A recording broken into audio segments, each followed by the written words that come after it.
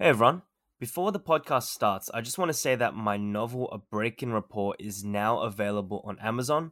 If you live internationally, aka not Australia, then you have access to the hardback, the paperback, and the Kindle version. Unfortunately, if you live down under, then it's only the paperback or Kindle due to anti-Australian racism. Thanks, Amazon. Regardless, just search up A Break-In Report on Amazon. That is A Break-In Report, Rapport. I really appreciate the support as it's the culmination of 5 years of writing and truly a labor of love. All right, let's get on with the podcast. Three, two, one, let's jam.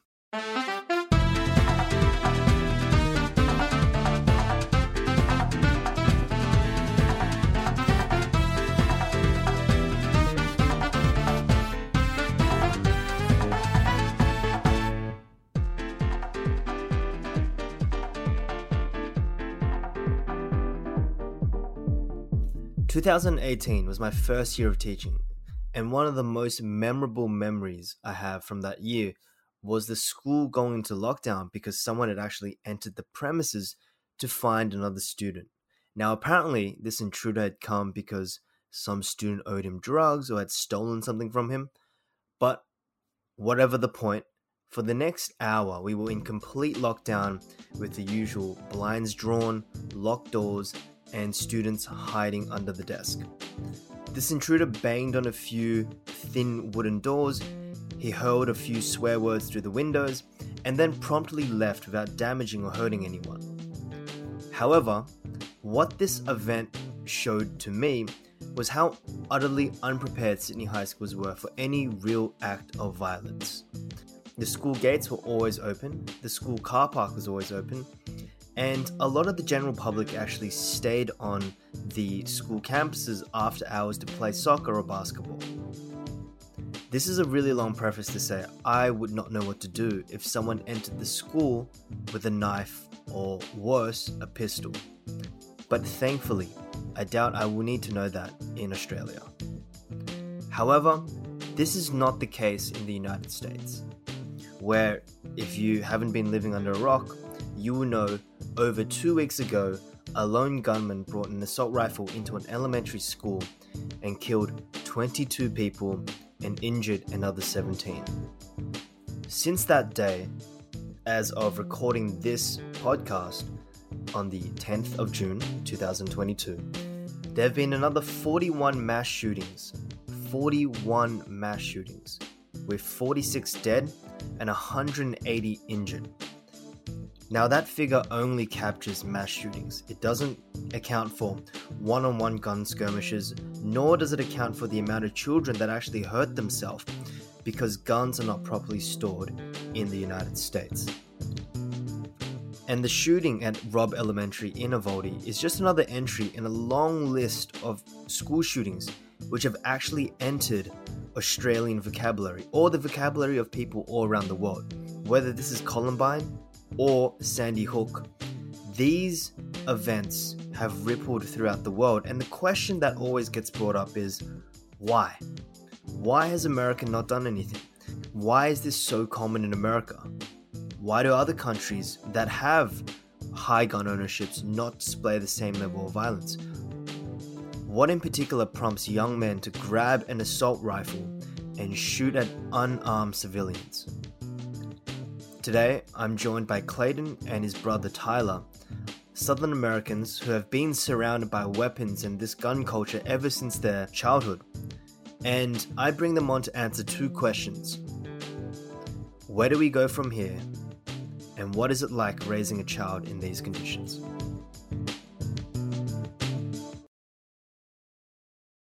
Okay, well, I did not expect to be joined by two Americans. Previously, I'd only reached out to Clayton, but just before recording, he reached out to me and he said, "Hey, can my brother jump on as well?" So we're actually facing a double threat from Clayton and Tyler. So I've heard that you come from Nashville. What state is that in? That'll be in Tennessee, and it is in the south of the United States. So we call it the belt buckle of the Bible Belt, pretty much. Oh, okay. So does that mean there is something particular or special about being the belt buckle compared to like, I don't know, being the leather strap of the belt? It's like geographical, really, because like if you think of most of the southeastern United States as the Bible Belt, we're kind of like in the middle-ish of the top of that. So underneath, to the south of us is Mississippi, Alabama, Georgia, and so it just kind of makes, we're the belt in the middle, and we're kind of smack dab in the middle, like where the belt buckle would be. I don't think there's any like symbolic significance to it, though.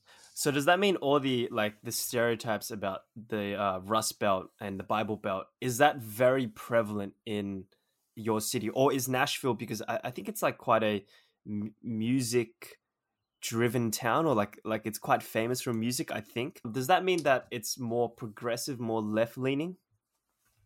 It's getting that way for sure. I mean, I think we're one of the, like, Davidson County, where Nashville is located, is a blue county. Most people here, a majority vote Democratic. It's a blue dot in a sea of red. Pretty much. Yeah, so, well, let's quickly introduce you guys. So I guess I reached out to Clayton first. So Clayton, just let me know a little about yourself. Let the audience know a little bit about yourself. My name is Clayton Watts, born and raised here in Nashville, Tennessee for 32 years. I work at a hardware store with a bunch of Southerners. Went to college for 6 years to get a bachelor's degree in criminal justice and law enforcement. Oh, okay. Does that mean you're a cop?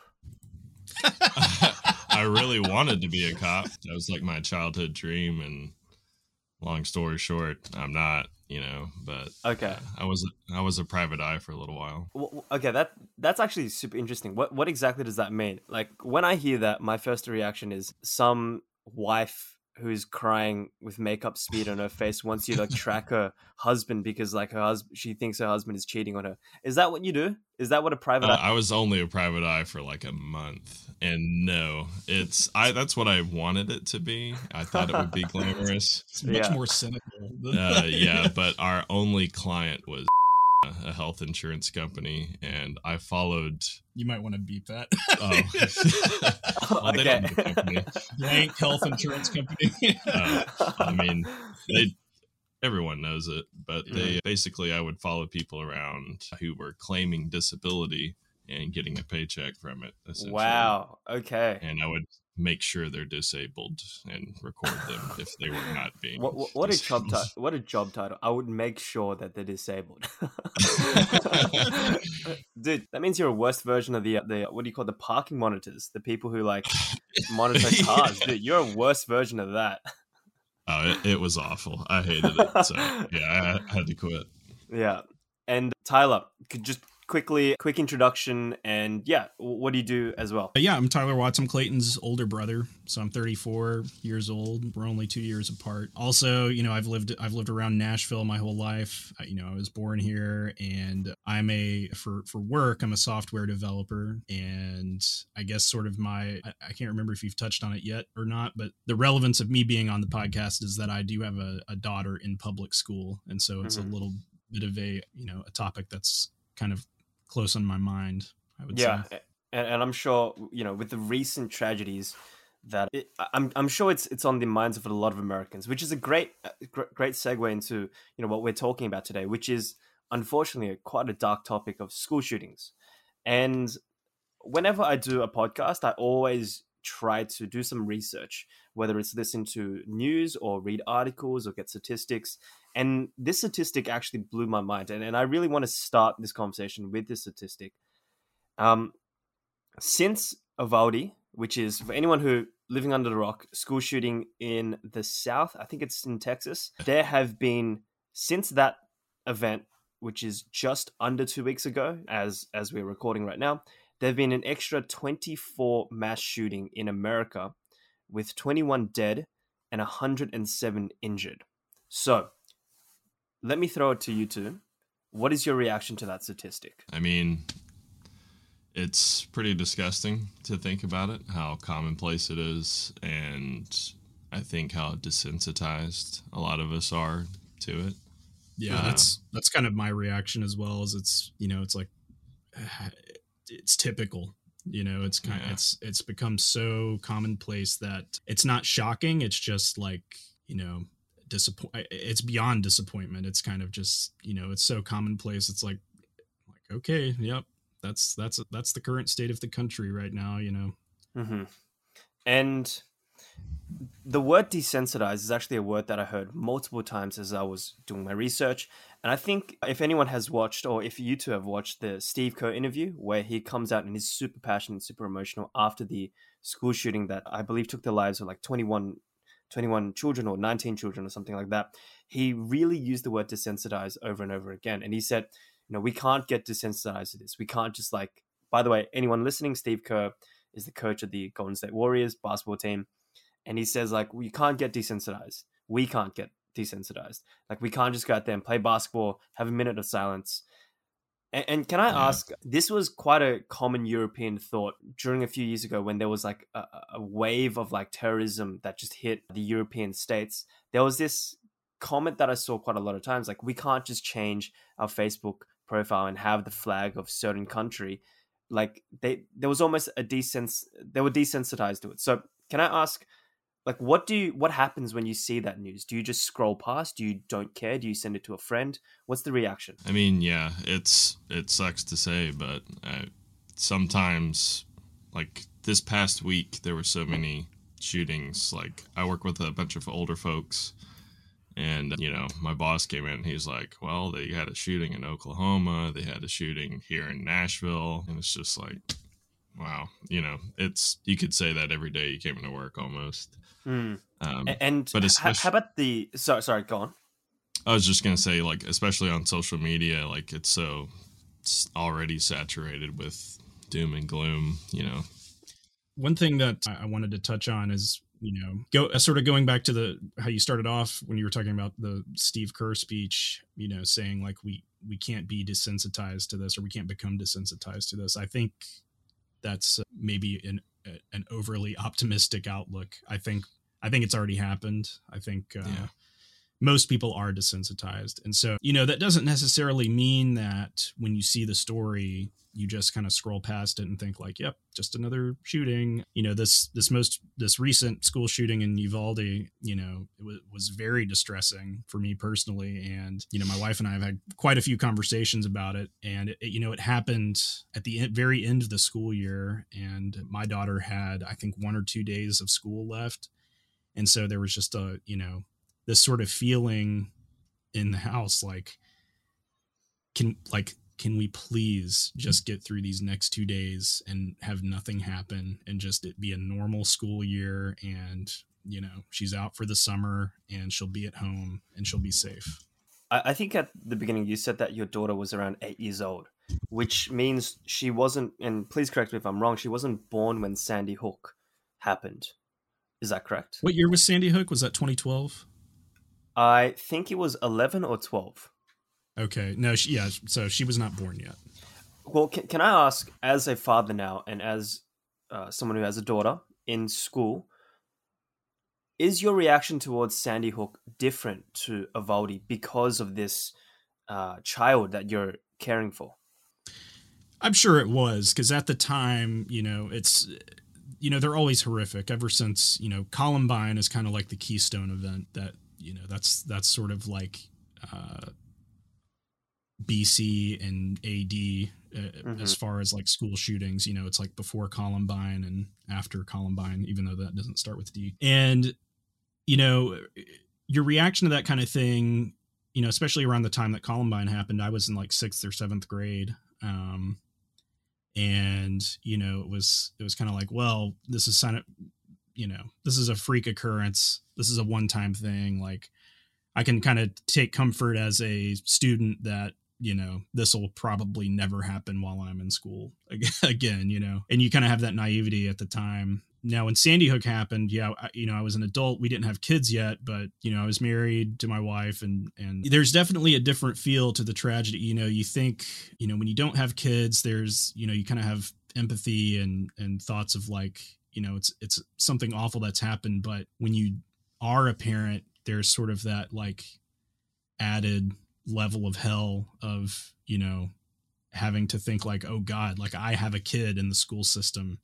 So like, you know, like it goes from this sort of like abstract thing that happens to other people to something that could potentially happen to your own kid. And that's kind of like very, very distressing to think about.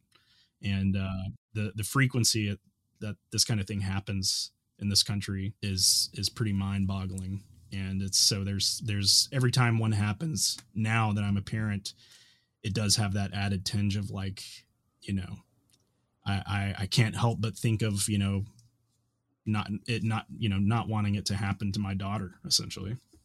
Do you think this influx of school shootings since Columbine, does it change your understanding of like the country or American exceptionalism? Yes. Yeah. I mean, it definitely gives me a pretty grim outlook because, you know, I feel like the country you live in, I see this touted about online, and so I'm not sure about the facts surrounding this, but I'll fact check.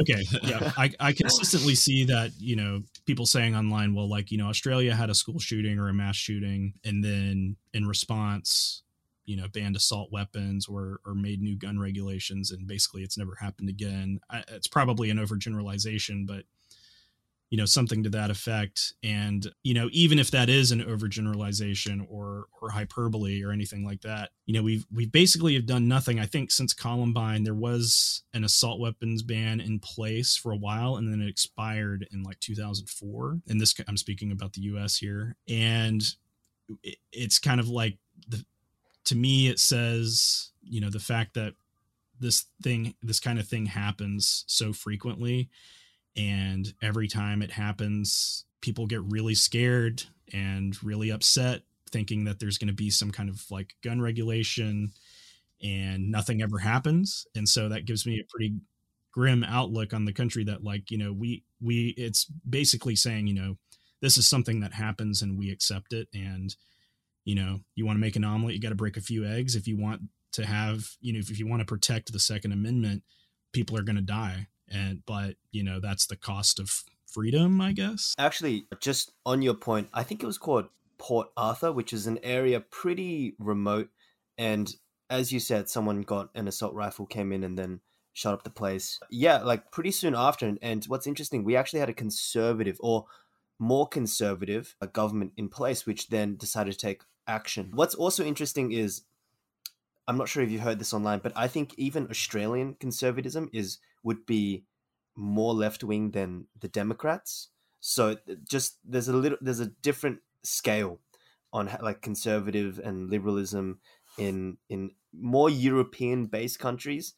And yeah, there was a lot of the guns got taken away. And I'll tell you actually a personal story before I want to jump and ask Clayton, because he said something which was really interesting and really piqued my interest when we were just communicating through message.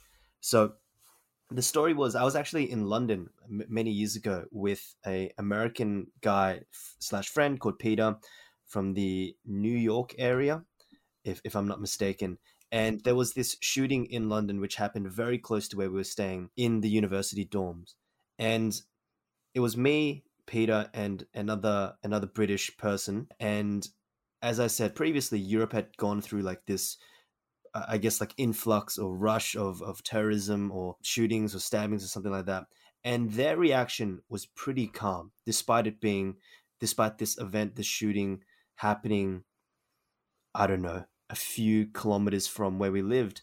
I was like pretty distressed because in Australia, in Sydney, I had just never experienced that violence anywhere close to my vicinity. Like, I've never thought about going to school and needing, like, being in a fight or flight mode ever. And taking that, I want to jump into something that Clayton said and just repeat it. And maybe you can jump off that, Clayton. And you said, my high school had over 3,000 kids, and I saw a gun every week on the bus, certain hallways, without teachers around in the bathrooms.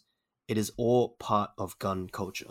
So can you elaborate on that and elaborate on your experiences in high school? Yeah, so I went to what it would be considered a lower middle class high school. And My brother also went there for 2 years. But yeah, it was a lot of times kids they weren't bringing a gun to school, to use it. But a lot of time it was more like to flex or to show off, like, hey, look at this, I remember this one kid in particular who in the vocational hallway, so like where, the auto shop was, the electronics classroom, he would sell stolen goods, and always in his backpack when he'd show you what he had or would show the hallway, he always had a gun, just to let you know, like, hey, you can't take my stuff. And is that legal, or does that fall under concealed carry or something like that? No, that's highly illegal. Yeah. Okay. And I guess he was in my class, so he was probably 15 or 16, so not even old enough to have like a rifle, which I think you have to be 18 here in America to have a rifle, 21 for a handgun. Well, can I ask, how did he get access to that? And did the school know about this problem? Did they know that guns were pretty commonplace? And did they ever enact any sort of rules to combat it? No, because I don't think it was ever really an issue. Well, I mean, let me step back. It never went beyond like, hey, look, I have a gun, and a lot of the kids who saw the gun they weren't going to say anything. They weren't going to say anything. They're used to seeing guns, so it was more of and also, if you snitch, the guy you snitched on has a gun. Yeah. But did the school know? Like, okay, so I work as a high school teacher, and there was this one time this person brought like a baton to school, and that was immediately confiscated. Parents were called, police was called immediately at our school. So was there any sort of, even if no one snitched, like did the teachers eventually find out that some student was actually holding a gun, or did they ever realize this? No, I don't think he ever. Well, it's hard for me to recall. I know he got expelled for something. I don't think it was related to the gun. It's one of his other grifts. Yeah, but he definitely got expelled. But no, I mean, a lot of the teachers at that school have to know that the kids have firearms probably in their cars, which here in Middle Tennessee, it's actually a big issue where people leave their firearms in their car overnight or something like that, and criminals know this, so they'll break into the car and get a free gun that's not traceable to them, so much that our Metropolitan Police Department constantly expresses on social media, please secure your firearms. Do not leave them in your vehicle. Don't leave them where obviously your children can get to them, things like that. Yeah. Because that's where a lot of gun violence starts, is someone who doesn't need a gun getting one. Yeah, and it's really funny too, because our state government very recently also passed what they're calling constitutional carry, where, if you're of age, you can just have a handgun. Like you used to have to take a class and get a carry permit. And now they're saying like, nah, the Second Amendment basically says that's an infringement of your Second Amendment rights. And so we're enacting constitutional carry. If you got a gun, you can carry it with you. And how old do you have to be to actually carry? I believe for, like Clayton said, I believe it's 18 for rifles and 21 for handgun. So, carry, typically, if you're carrying a gun, that's typically, going to be a handgun. Mm-hmm. I don't know anyone carrying like a sawed-off shotgun or anything like that. Would that be legal? Like, can you just walk into a bar with like a shotgun on your back? No, absolutely not. Bars and stuff, they have a pretty strict, like, no firearm, no weapon rule. And a lot of places have rules and stuff. And that's sort of the way they get around a lot of this, is like, you don't, carrying a weapon isn't illegal, but you can't do it in certain places. And so, like, if you, go into a bar with a gun, with a handgun, like, you can be arrested for that. But if you're just like shopping in Walmart and you have, your handgun holstered in your back or whatever, that's totally fine. There's a guy that walks in our neighborhood that has a fixed blade knife on his belt and his pistol holstered on his other side. Man, you live with the Terminator. You guys should It's get a actually signature. Crocodile Dundee. I'm just gonna say, Crocodile Dundee pushed back the Australian image by 30 years with that one quote. It like basically Yeah. immortalized the fact that Australians all live in the outback for the next like Well, 30 imagine years. how we felt having Hulk Hogan. Yeah.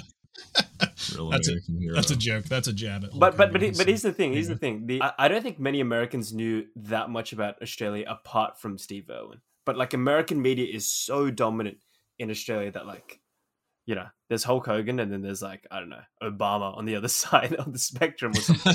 Love to see that match. Yeah. Oh, man. Yeah, make it happen. Well, Clayton, how do these? Okay, so you told me that these children get access to these guns, and it's also part of like flaunting or showing off. But how on earth do they get access to these guns? Do they take it from their parents? Like, do their parents have so many guns that they don't notice that they're a missing rifle or a pistol? Probably. I mean, a lot of,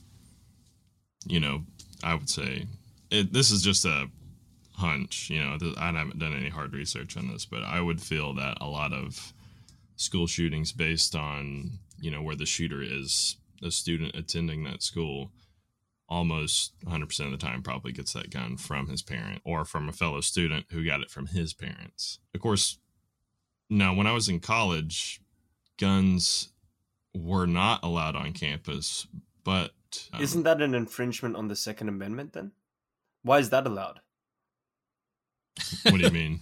Like, Not having a gun on campus. Yeah, Oh. like can't someone say, well, the Second Amendment, like I have the right to carry a gun to class for campus? Yeah, I'm not the hugest defender of the Second Amendment, so I don't. Yeah, I'm not sure what the legality is, but like, it's definitely, there's definitely like, you can't have a gun on school property. Like that's, unless you're law enforcement. So one thing that I did learn in one of my classes for criminal justice is something that a lot of law enforcement officials and legislators look at, I think, is there's like a balance between privacy or individual liberties versus public safety. And in context, that changes. So like we have traffic stops over here. So it's unconstitutional in certain contexts, but if it's just a cursory glance, like, oh, hey, are you, like visibly intoxicated or something like that, they're allowed to, just kind of scan and see before you leave, like a dense populated area where everybody's drinking, like, downtown Nashville or something. So they're kind of allowed to, in that context, step on the individual liberties. Not stepping on it, but the scale shifts, if that makes sense, in the favor of public safety. And I think go ahead. No, go on. I was just gonna say, like, schools, hospitals, public places like that, where public safety is something obviously more desirable over the individual liberties. Firearms are typically disallowed. Smoking is as well. Yeah, and it's and come to think of it, I think oftentimes it's sort of an establishment rule. I think there are certain off limits areas, like period, but there have been instances of like sort of like Second Amendment activists, strapping a loaded rifle on their back and like going to Subway and ordering a sandwich or something. I've actually seen that. There was this political influencer called Kate something Beckett or something like that. And she graduated from her university and she had like a rocket launcher strapped to her back. And she was like, this is my Second Amendment right to graduate with a rocket launcher. So yeah, there are definitely, like, it is definitely a political football. Both sides try to use it in a certain way. And obviously you throw in lobby groups like the NRA, National Rifle Association. And yeah, it really is a political statement or decision, which I think it touches on a core American value, but like we'll get to that in a second. Can I ask Tyler, just to jump back to you and to keep on the school theme? So as you said before, you have an 8-year-old daughter And do you see this school shooting culture, or what's the right word, this fear seep into like your daughter's life? And I'll quickly give you an example where I see it. I actually see a lot of dark humor about like, oh, when the quiet kid reaches in his bag or something like that, or when the quiet kid tells you not to like go to school tomorrow. So it often makes fun of these situations and probably to cope. And I also saw anti-bulletproof school bags as well being sold in the United States. So can I ask, how is your daughter reacting to this? And is her school implementing certain things in order to negate the potential of a school shooting? So I think my daughter's a little young for it to be like something that sort of like penetrates her psyche just yet. It's kind of just, I sort of think this too with my son who's not quite 2 years old yet, which is like everything is new. And so new stuff isn't that new, if that makes sense. Like new stuff is happening all the time. So there's not really anything to say like, oh, this new thing is a different sensation than this other new thing, because they're both new things. And so I think for her, it's just like, oh, this is just part of going to school, is that. And so, yeah, to answer that part of the question, I'm not sure about like security procedures specifically or anything, but they do have a resource officer at the school. And we did ask her the other day about like drills, and I can't remember what they call them. They don't call them like active shooter or intruder drills or anything like that. It might be just like a lockdown drill or something, but she has definitely practiced like with her teacher in her class, like as a drill, turning off the lights, getting into your cubby hole, hiding behind your backpack and being very quiet, and that's, we asked her about that the other day, and it's just like, I think to her, it's just kind of like, yeah, we do fire drills and we do this other kind of drill. Like, that's just, that's, you do that at school. And I don't think she realizes how kind of like grim for sure the implication is. Yeah, it's terrible. What do you see this affecting American culture? Like, for example, the humor, I think high school humor has been affected by this. It's almost like a coping mechanism. Like, I need to make fun or like make memes about it in order to like really understand it. But yeah, do you think modern popular or pop culture has been changed by events like Sandy Hook or Columbine? And yeah, how has it changed, if it has, the American psyche? Yeah, I think part of that, as far as like high schoolers, trying to be humorous about it, like there's a couple things going on there, which is, I think that, when you're in high school, at least when I was, I kind of like got a kick out of being a little bit of an edgelord.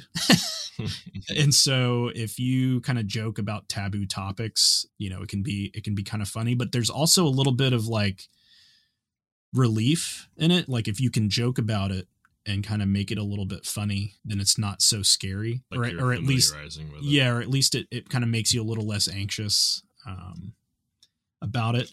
And, as far as like culture on the whole, like broadly speaking, the American psyche or anything like that, it's hard to say. I feel like it's still probably not like, maybe South Park could get away with joking about like school shootings or something, and like, but it would have to be like satire, right? Like The Onion or something like that. I don't think that you could, have an episode of like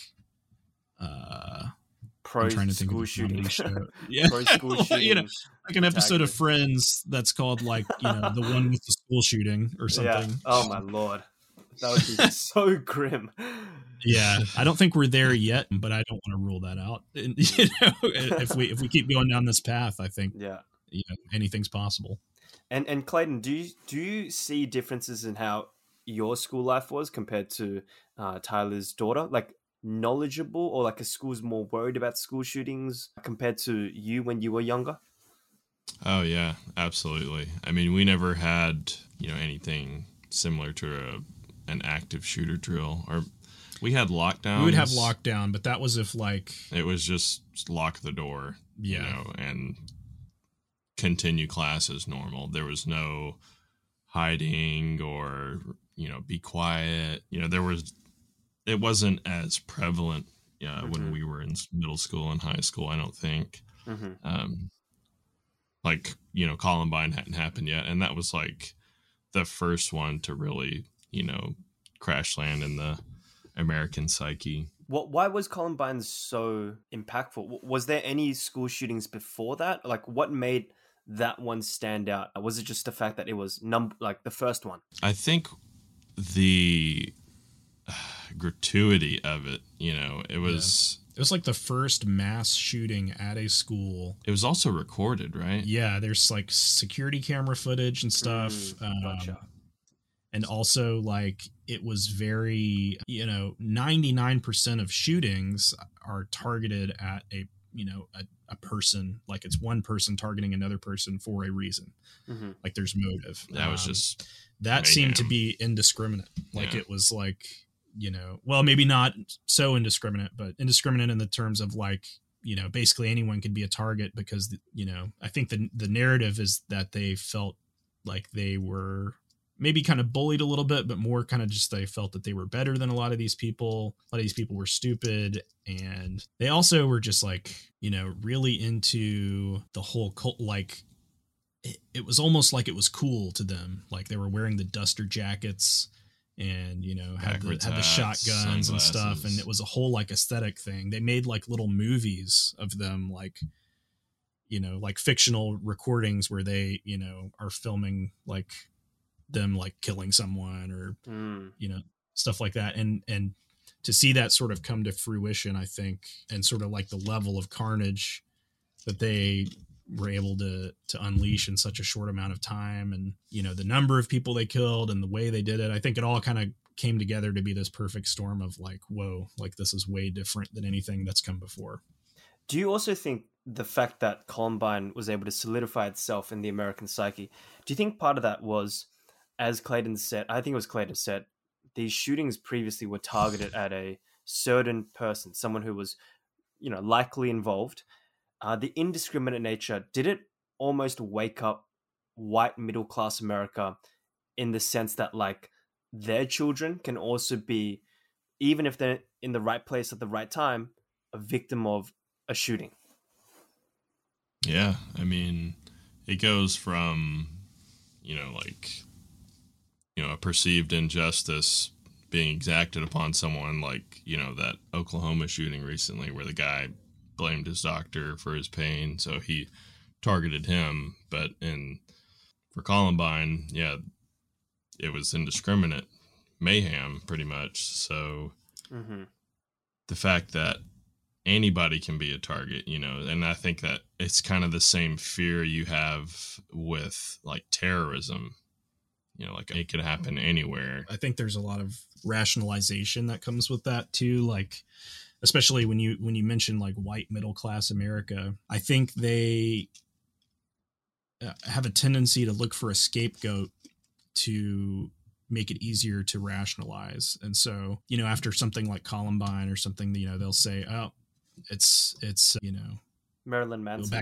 Back in the 80s, it was the Satanic Panic. It's Dungeons and Dragons. Then it's Marilyn Manson. It's Satanism. It's video games. Video games were a huge target. Still are. Which me and Clayton loved and still do love video games, and so that always pissed us off. The video games were just such a target for old white dudes who had no idea what they were talking about, to say that video games caused someone to do a mass shooting. And it's like, no, we've been playing video games our entire lives and we've never wanted to do anything like that. So you're talking out of your ass.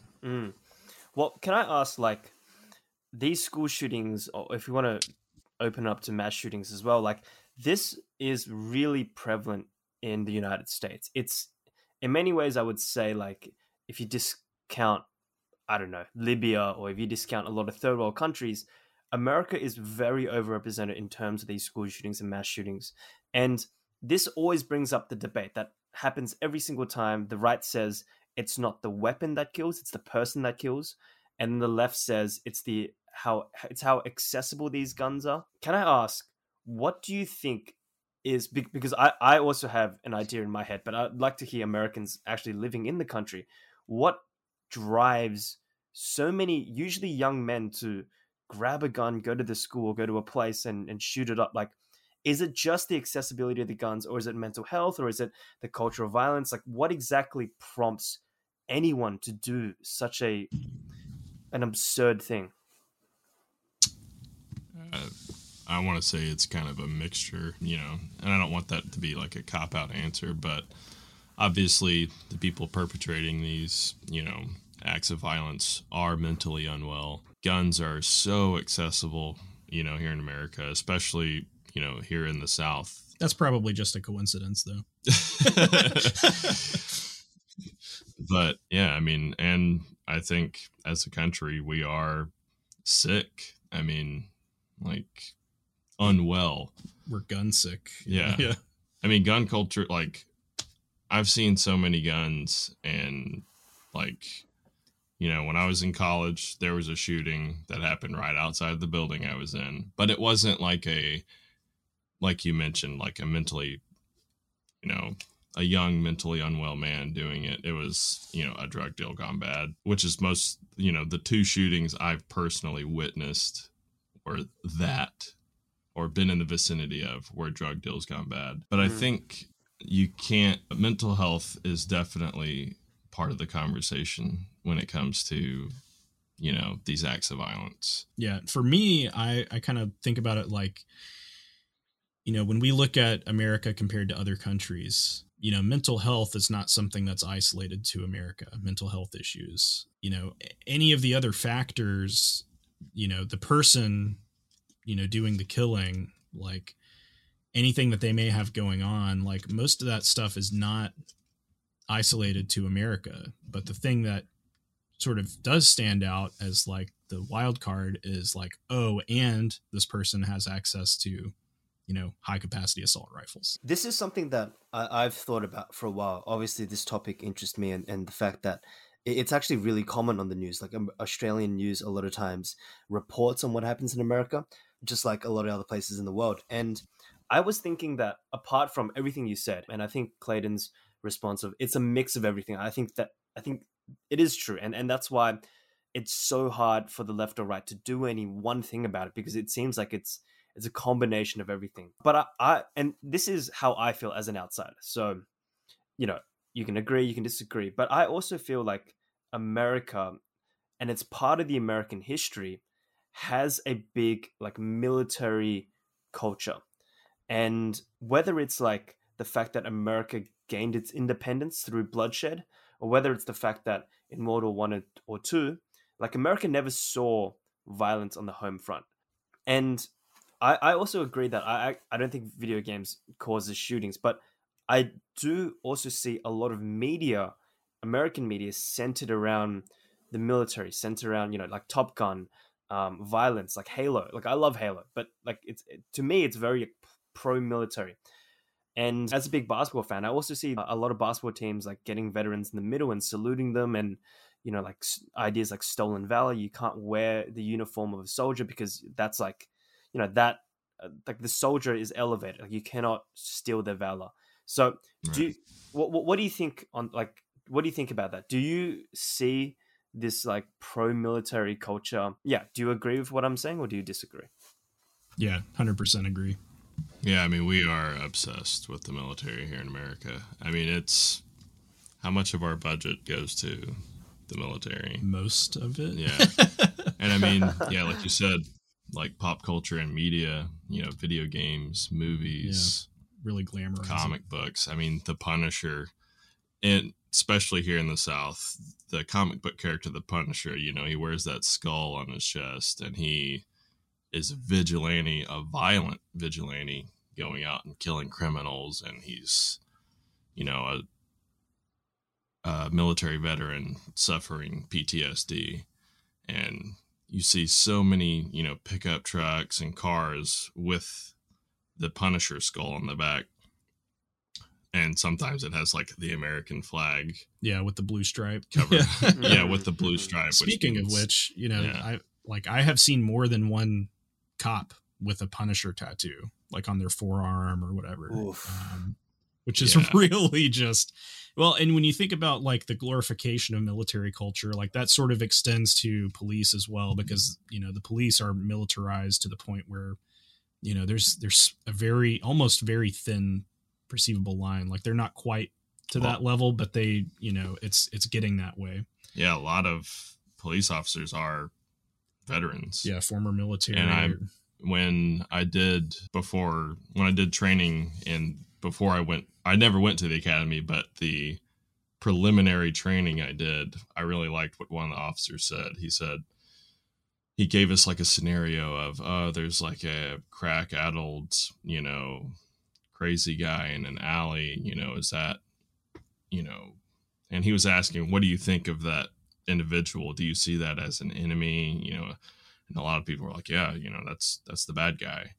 It's like, no, that's a citizen. You know, you're supposed and he is in the most need of help. He's addicted to drugs. He's mentally unwell. He needs help more than anyone, and he's still a citizen. So I think a lot of the issues with our law enforcement is seeing themselves as crime fighters, or it's us versus them, and not as peace officers, you know, which is, I'm here to help.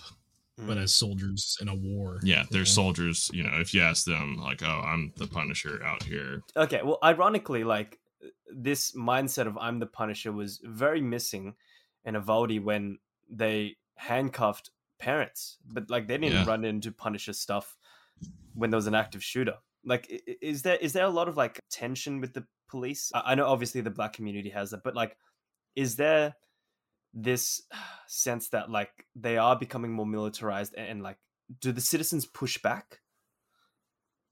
Some do. I don't know how familiar you are with the term sovereign citizen.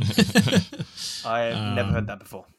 Oh boy. Okay. It's basically the concept that, like, you know, a sovereign citizen, gosh, I don't have a great, like, Webster's dictionary definition. Well, they basically see themselves as, you know, an inalienable entity of their own, like a government entity of their own. So a lot of the times they go out,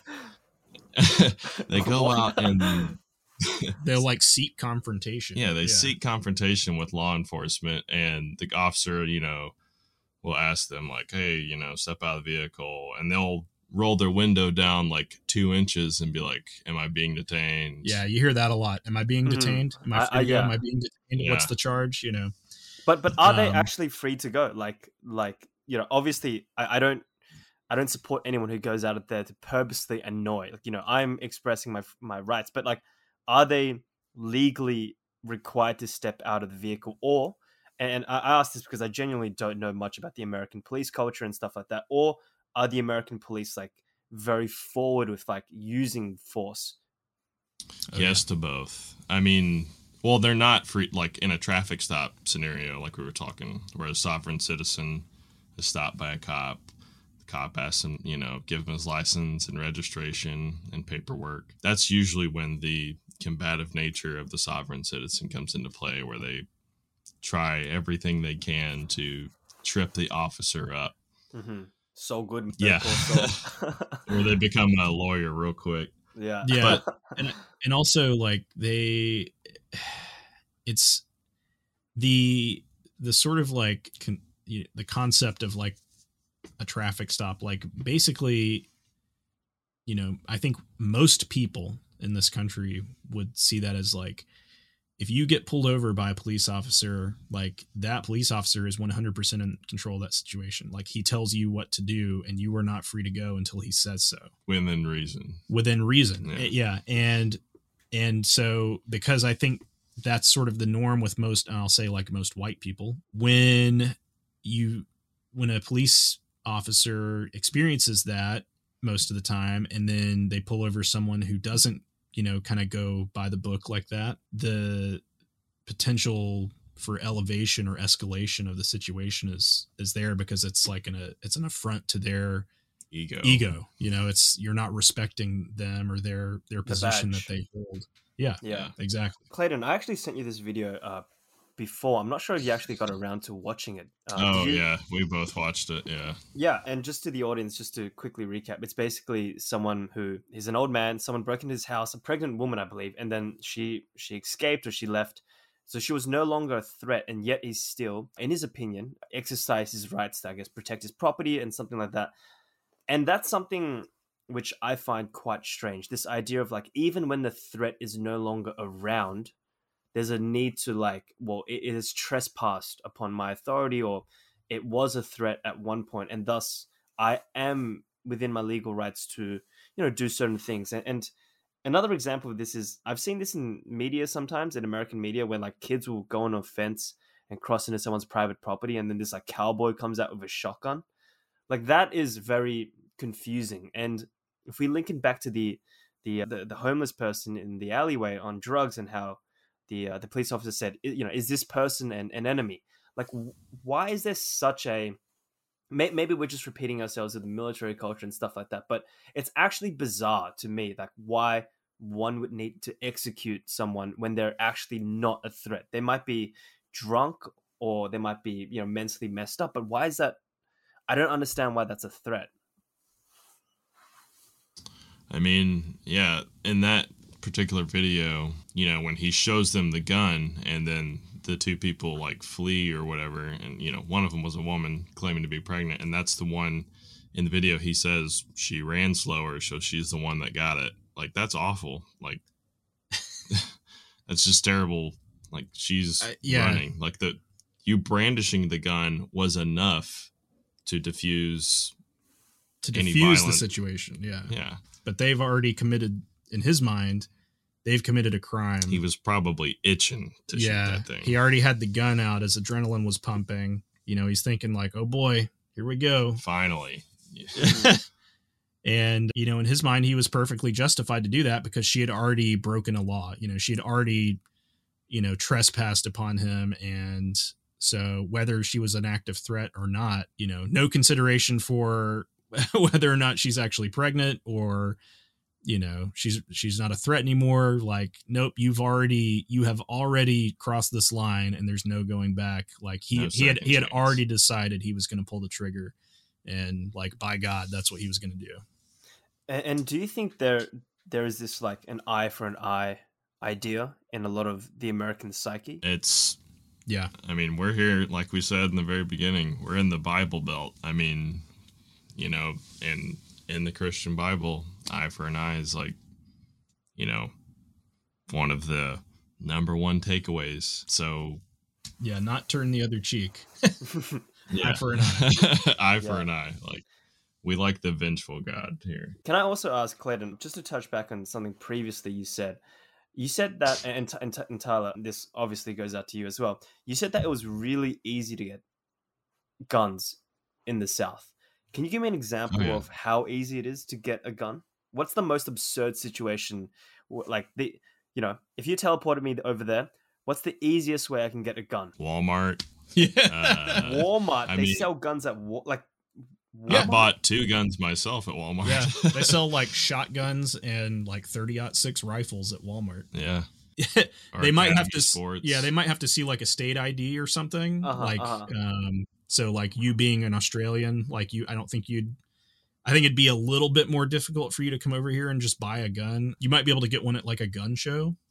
Yeah, gun shows are very popular here, but also, I mean, hey, can you go buy this $200 gun for me inside? I'll give you $250. Like, yeah, sure. Yeah. And I don't know if you're familiar with, we kind of glossed over that term gun show, but it is what, I don't know if you're familiar with that, but for anyone who's not, it's literally like you go to a big expo center is what we call them, like, or a convention center, and they have, tons of tables with vendors set up, and they're all either selling guns or, advertising like, here's Glock's new laser sight or whatever that we're putting on our pistols. These new bullets or and attachments for ARs.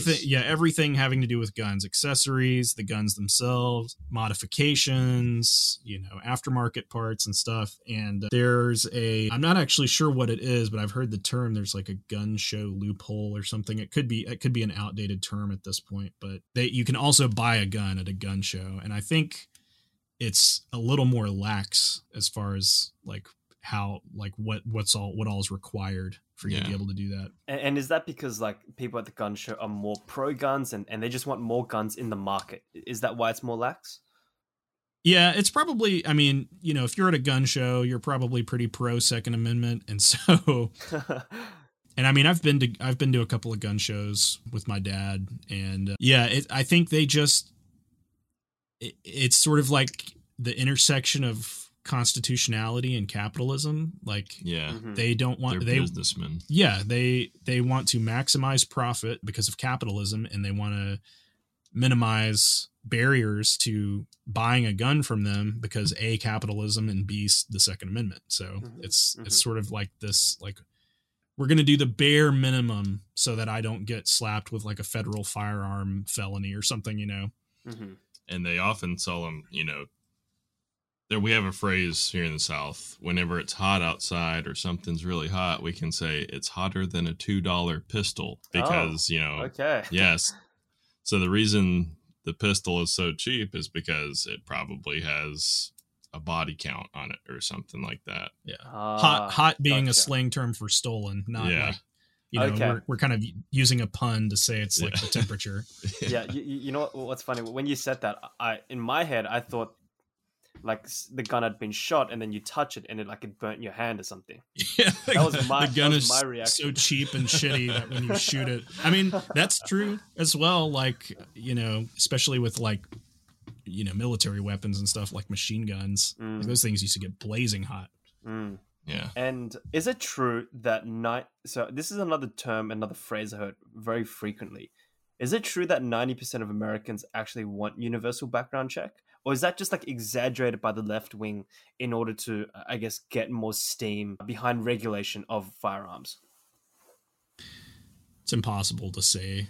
Like, I mean, I think it's, I don't know if it's true, but I know I work with a guy who is a gun nut. I mean, he brings a gun to work every day. That's all he talks about at work. He's got names for his guns. What the hell? Wait. Oh yeah. Let's talk about this guy. Wait, so all he talks about is like I don't know, like this gun can put like a hole in like an animal like 500 yards away. Like is that like what does he say? He talks about how smooth the trigger pull is, how easy it is to load the magazine, how accurate and calibrated the sights are. There's one gun in particular he calls the Hellcat, which is he's very, I think that's the actual name, like the model name of the pistol, but okay. What do you know what it is? Is it like a 357 or something? I really don't know. Okay. I generally tune him out when he starts talking, but yeah, he's, that guy who is a gun nut is for background checks because, I even talked to him about it yesterday. We were talking about like the shooting at the liquor store in Nashville. Yeah.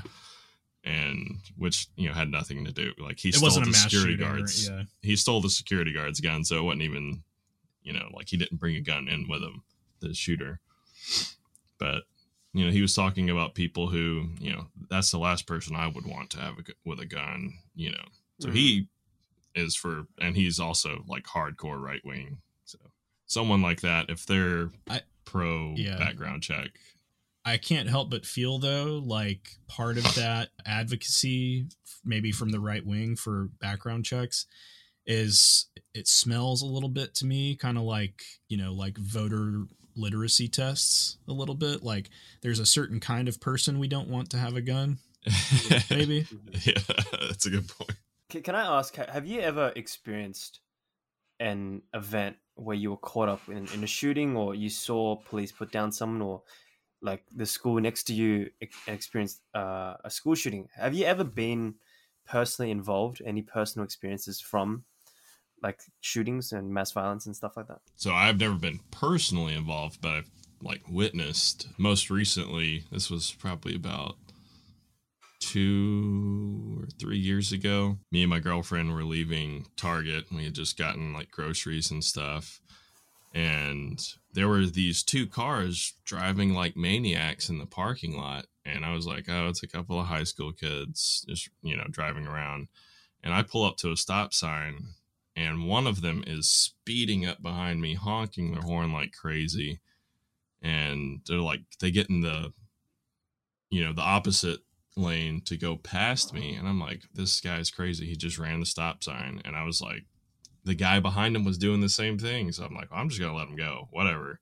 Mm-hmm. And they start driving around further up the parking lot. And they're doing their maniac chasing each other the same way I'm going. So it's like, I can't avoid it. And then it was a white car and a blue car, and they were like circling each other, and they slowed down. And it's like a mating dance. Well, the guy in the white car like gets out in the passenger seat, sits on like the window seal, and pulls out a gun, a huge handgun, and just starts shooting at the blue car. And this is like 20 feet in front of me, and my heart dropped. Like, to this day, me and Sage, like, we don't go to that part of the parking lot. But I did go. That's a rough area of the parking lot. I did go back. I did go back 2 days later to where the shooting was, and I picked up the shell casing. Like, it was still there in the park. But yeah, that and the one I alluded to earlier when I was in college, there was a drug deal that happened like right outside of the building I was in, which was like a computer lab. And the guy shot at the other guy who was running away, missed him, and shot some guy just walking by, shot him, and it hit him in the thumb, blew his thumb off. Lord. I can't imagine just walking to class, and he probably had headphones on, and yeah, he just doesn't have a thumb anymore. Yeah, that's America, man. Yeah. What do you think about the right-wing response to a lot of this violence, which is like the only thing, I'm butchering this statement, but like the only thing worse than a bad person with a gun is like, I'm definitely butchering it, but basically the only thing that can stop a bad guy with a gun is a good guy with a gun. Yeah. What do you think about that? Do you actually think just a citizen, how common is it they would just pull out their gun and stop an act of violence or a mass shooting or something like that? Almost never. Yeah, it's very rare. It's pretty uncommon, actually. I mean, there were a lot of good guys supposedly with guns outside of Uvalde, outside of Robb Elementary School. Yeah. And they just kind of, were handcuffing parents. They were too busy doing that to go stop the bad guy with the gun. I think, it's more likely that because guns are so prevalent, a person with a gun is going to assume that, someone that they're engaged in hostilities with also has a gun. And so they probably need to shoot first so they don't get shot. Well, that, and one thing they talked about, in criminal justice classes was any altercation that a police officer is in is automatically a gunfight because they have a gun on them. Yeah. And, like the one I just said earlier, the liquor store, the guy didn't have a gun, comes to a situation where an armed security guard gets the gun from him. And then now he's he's a bad guy with a gun and the good guy doesn't have his. So I'm pretty sure for that reason, and I could be wrong, so I need to fact check, but the Australian or the Sydney police often carry tasers because if you carry a gun, there is such an escalation. Like, what happens if the police pull out their guns first? So there's a need to, like, as you said, fire first. So I think that's actually why, like, a lot of police in Sydney carry tasers. Well, I rarely see guns on police anyway. Yeah, and here it's kind of like a thing where if a police officer only carried a taser, you'd have people thinking like, oh, well, guns are so prevalent that like, oh, cops don't have guns, like crime is legal because I can just shoot the cop, Okay. But yeah, cops here are well armed. I mean, they have guns, they have shotguns in their squad cars. Yeah, they typically have a service weapon that they keep holstered on their belt, and then the squad car may or may not have a shotgun and or a rifle. Yeah. So what do you think is the legacy of Uvalde, and what do you think will happen? So like we've talked about, like, violence, the gun culture, and just your personal experiences, like, but what is the step forward? And do you think there will be a step forward, or will this be like Sandy Hook and Columbine, where for a few months we change our Facebook profile to have the flag, or to mention Robb Elementary School, and then we forget about it? Sadly, I think it's the latter. I'm pretty pessimistic where that's concerned. So you really think like all these shootings will not have any real consequence, any political action, is the right wing, I should say, are they that like firm in defense of gun ownership, or like? Yes. Yeah. Okay. Yeah, I mean, it's the reason this one's isn't any different is because it's not any different than any of the other, like, sorry, I'm speaking in circles. It's not really any different from any of the other ones that have happened, and nothing's changed then. So, what's it going to take? If not this, what has to happen, And so I kind of feel like if something was going to happen, it would have happened by now, because we continue to have school shootings and mass shootings in this country, and nothing's really changed. And so, the legacy of Uvalde will be the legacy of Sandy Hook, which, it's been 10 years since that, and what's changed, it's been 2 or 3 weeks since Uvalde. Nothing's changed. Nothing's likely to change, in my opinion. If it's easier to get guns, I guess. So, Tyler, how do you feel? I think we'll wrap it up with this question, but like, knowing that there isn't change on the horizon, and you do have a daughter in the school system, how do you feel? Is there ways to prepare her for the potential, and God forbid that something happens? Like, what is your job as a parent when you think, in your opinion, the government isn't willing to take those actions to gun reform? Honestly, it's something I struggle with. And so I've kind of think like, yeah, it's one of those conversations that, you never want to have, but you probably, based on past occurrences, like, it's seems to be, it's continuing to be a prevalent thing that happens. And so probably would be a good idea to have some level of preparation, and to say, to my daughter, like, okay, if something like this happens, here's what you need to do, and you need to be prepared. But the struggle is like, why do I allow my child to grow up somewhere where this is a thing I have to do, and where this is a thing that happens? And so I sort of, it's becoming less of a joke the more I say it. But we moved in the last year, and I said I'll never move again unless it's out of the country. And I think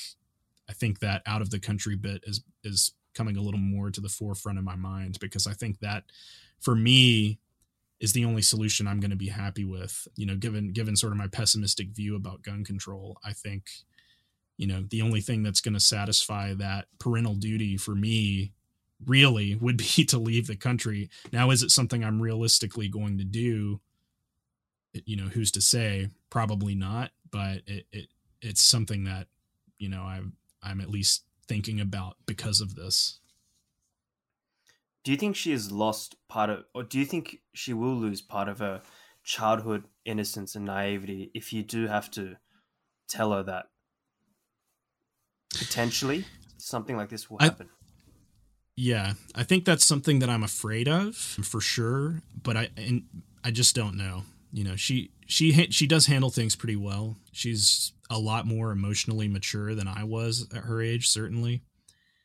And so part of me thinks that, it's something that she could understand, and it wouldn't, cast a pall over her everyday life. But, you just don't know. Like my wife and I have been avoiding talking about the Robb Elementary shooting in front of her, for that reason, because we don't want her to think that, even though it might be the truth, that she kind of has to worry about this. We don't want to put that emotional burden on her. And Clayton, I don't believe you're a father yet, but, hypothetically, that he knows in the future, yeah, that he knows of. But do you feel, do you have the same fears as your brother? Yeah. I mean, she's my niece, and I care about her a lot. And that is something I think about when these kind of things happen. But you know, I trust Tyler and his wife.